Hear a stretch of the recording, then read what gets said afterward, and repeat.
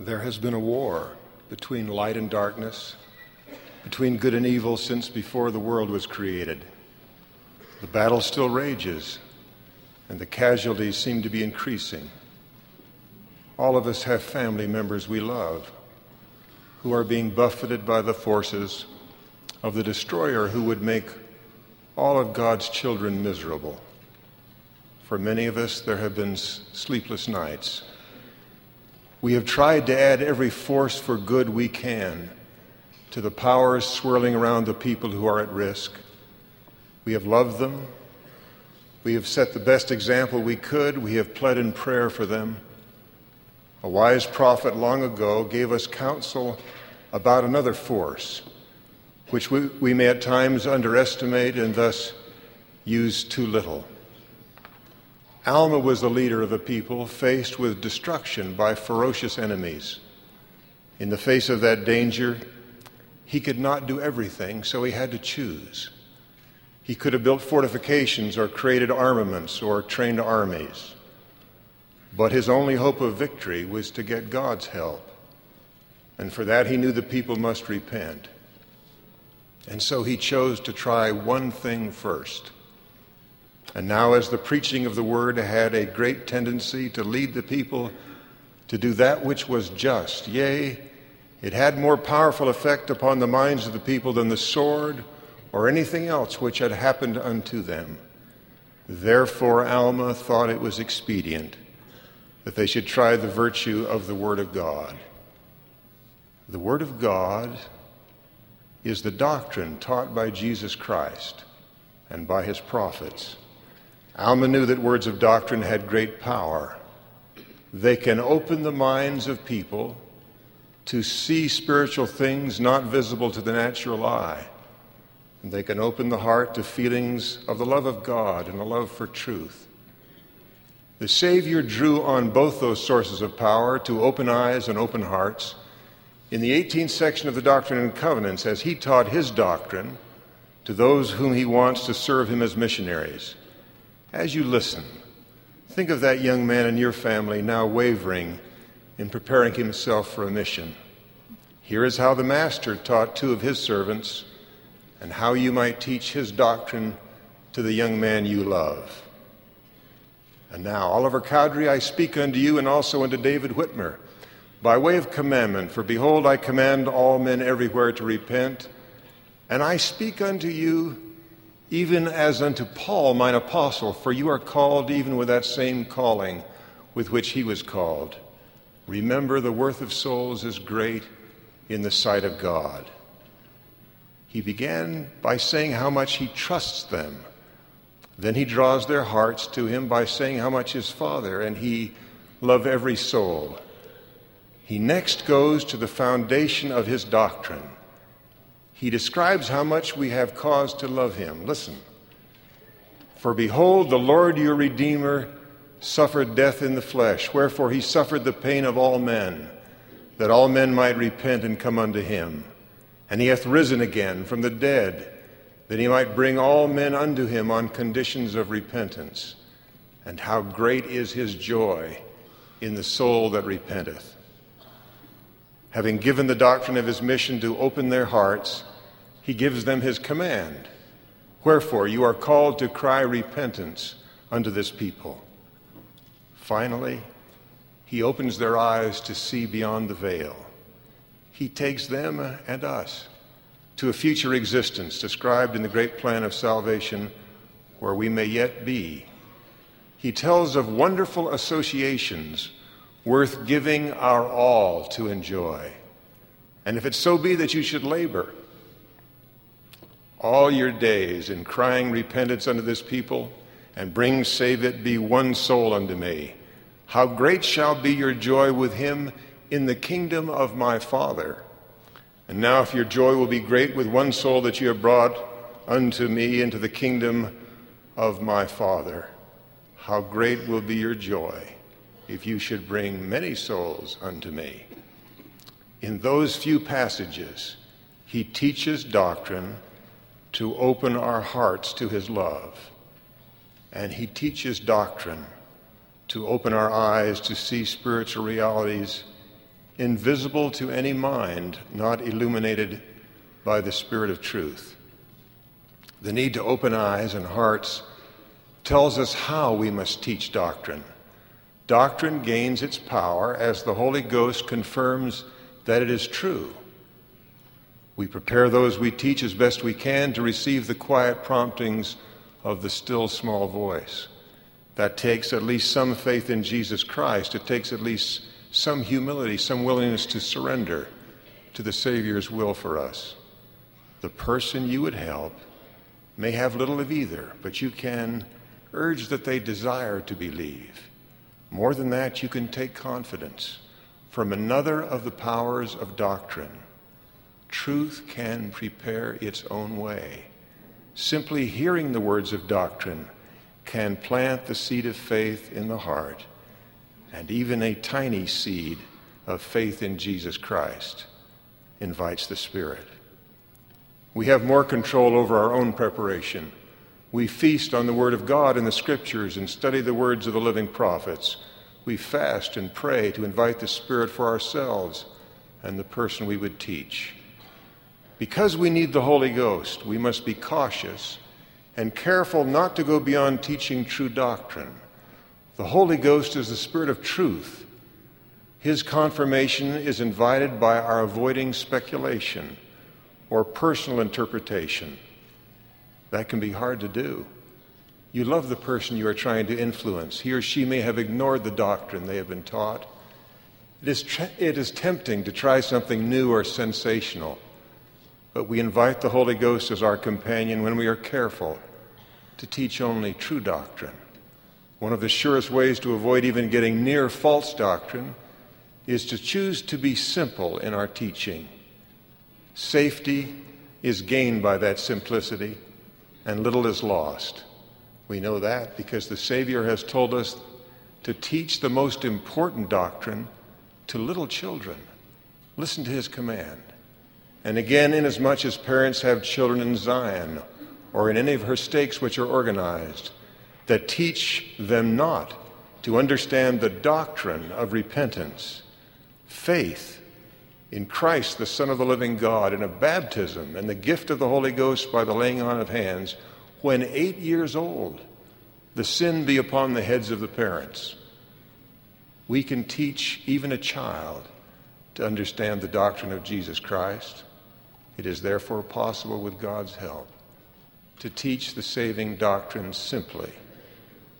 We have the greatest opportunity with the young. The best time to teach is early, while children are still immune to the temptations of their mortal enemy, and long before the words of truth may be harder for them to hear in the noise of their personal struggles. A wise parent would never miss a chance to gather children together to learn of the doctrine of Jesus Christ. Such moments are so rare in comparison with the efforts of the enemy. For every hour the power of doctrine is introduced into a child's life, there may be hundreds of hours of messages and images denying or ignoring the saving truths. The question should not be whether we are too tired to prepare to teach doctrine, or whether it wouldn't be better to draw a child closer by just having fun, or whether the child isn't beginning to think that we preach too much. The question must be, with so little time and so few opportunities, what words of doctrine from me will fortify them against the attacks on their faith which are sure to come? The words you speak today may be the ones they remember, and today will soon be gone. The years pass. We teach the doctrine the best we can, and yet some still do not respond.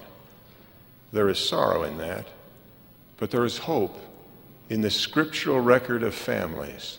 Think of Alma the Younger and Enos. In their moments of crisis, they remembered the words of their fathers, words of the doctrine of Jesus Christ. It saved them.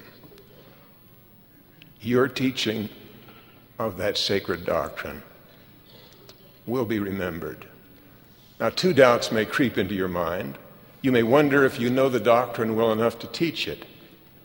And if you've already tried to teach it, you may wonder why you can't see much of the good effects. In my own family, there is a story of a young woman who had the courage to start to teach doctrine when she was only a new convert with little education. And the fact that the effects of her teaching haven't ended gives me patience to wait for the fruits of my own efforts. Mary Beaumoley was my great-grandmother. I never met her. Her granddaughter heard her tell her story and wrote it down. Mary was born in 1830. The missionaries taught her family in Switzerland when she was 24. She was still living at home, weaving and selling cloth to help support her family on their small farm.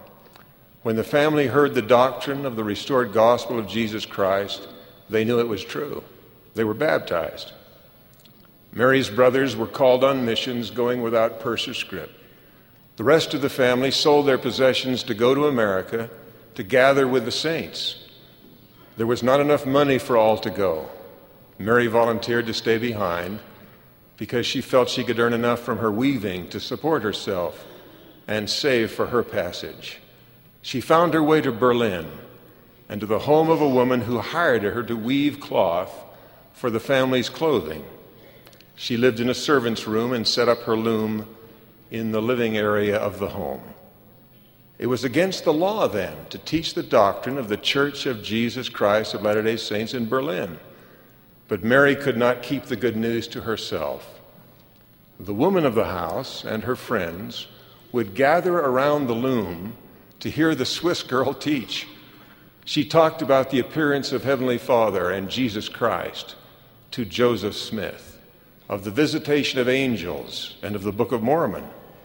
When she came to the accounts of Alma, she taught the doctrine of the resurrection. That caused some problems with her weaving. In those days, many children died very young. The women around the loom had lost children in death, some of them several children. When Mary taught the truth, that little children were heirs of the celestial kingdom, and that those women might again be with them, and with the Savior and our Heavenly Father, tears rolled down the faces of the women. Mary cried too. All those tears falling on the cloth got the cloth wet that Mary was weaving. Mary's teaching created a more serious problem. Even though Mary begged the women not to talk about what she told them, they did. They shared the joyous doctrine with their friends. So one night, there was a knock at the door. It was the police. They took Mary off to jail. On the way, she asked the policeman for the name of the judge she was to appear before the next morning. She asked if he had a family. She asked if he was a good father and a good husband. The policeman smiled as he described the judge as a man of the world. At the jail, Mary asked for a pencil and some paper. She wrote a letter to the judge. She wrote about the resurrection of Jesus Christ as described in the Book of Mormon, about the spirit world, and about how long the judge would have to think and to consider his life before facing the final judgment. She wrote that she knew he had much to repent of, which would break his family's heart and bring him great sorrow. She wrote through the night. In the morning, she asked the policeman to take her letter to the judge. He did. Later, the policeman was summoned by the judge to his office. Now, the letter Mary had written was irrefutable evidence that she was teaching the gospel and so breaking the law. Nevertheless, it wasn't long until the policeman came back to Mary's cell. He told her that all charges were dismissed and that she was free to go on the conditions she had stated in her letter. Her teaching the doctrine of the restored gospel of Jesus Christ had opened eyes and hearts enough to get her cast into jail, and her declaring the doctrine of repentance to the judge got her cast out of jail. The teaching of Mary Beaumoley touched more than those women around the loom and the judge. My father, her grandson, talked to me during the nights as he approached death. He spoke of joyous reunions that were coming soon in the spirit world. I could almost see the bright sunlight and the smiles in that place of paradise as he talked about it with such assurance. At one point, I asked him if he had some repenting to do. He smiled. He chuckled softly as he said, "No, Hal, I've been repenting as I went along." The doctrine of paradise that Mary Bomiley taught those women was real to her grandson. And even the doctrine Mary taught the judge had shaped my father's life for good. That will not be the end of Mary Bomiley's teaching. The record of her words will send true doctrine to generations of her family yet unborn, because she believed that even a new convert knew enough doctrine to teach it. The minds and hearts of her descendants will be opened, and they will be strengthened in the battle. Your descendants will teach doctrine to each other because you taught it. Doctrine can more than open minds to spiritual things and hearts to the love of God. When that doctrine brings joy and peace, it also has the power to open mouths. Like those women in Berlin, your descendants will not be able to keep the good news to themselves. I am grateful to live in a time when we and our families have the fullness of the gospel restored. I am grateful for the Savior's mission of love for us and for the words of life which he has given us. I pray that we may share those words with those we love. I testify that God our Father lives and loves all his children. Jesus Christ is his only begotten Son in the flesh and our Savior. He is risen. We can be washed clean through obedience to the laws and ordinances of the gospel of Jesus Christ.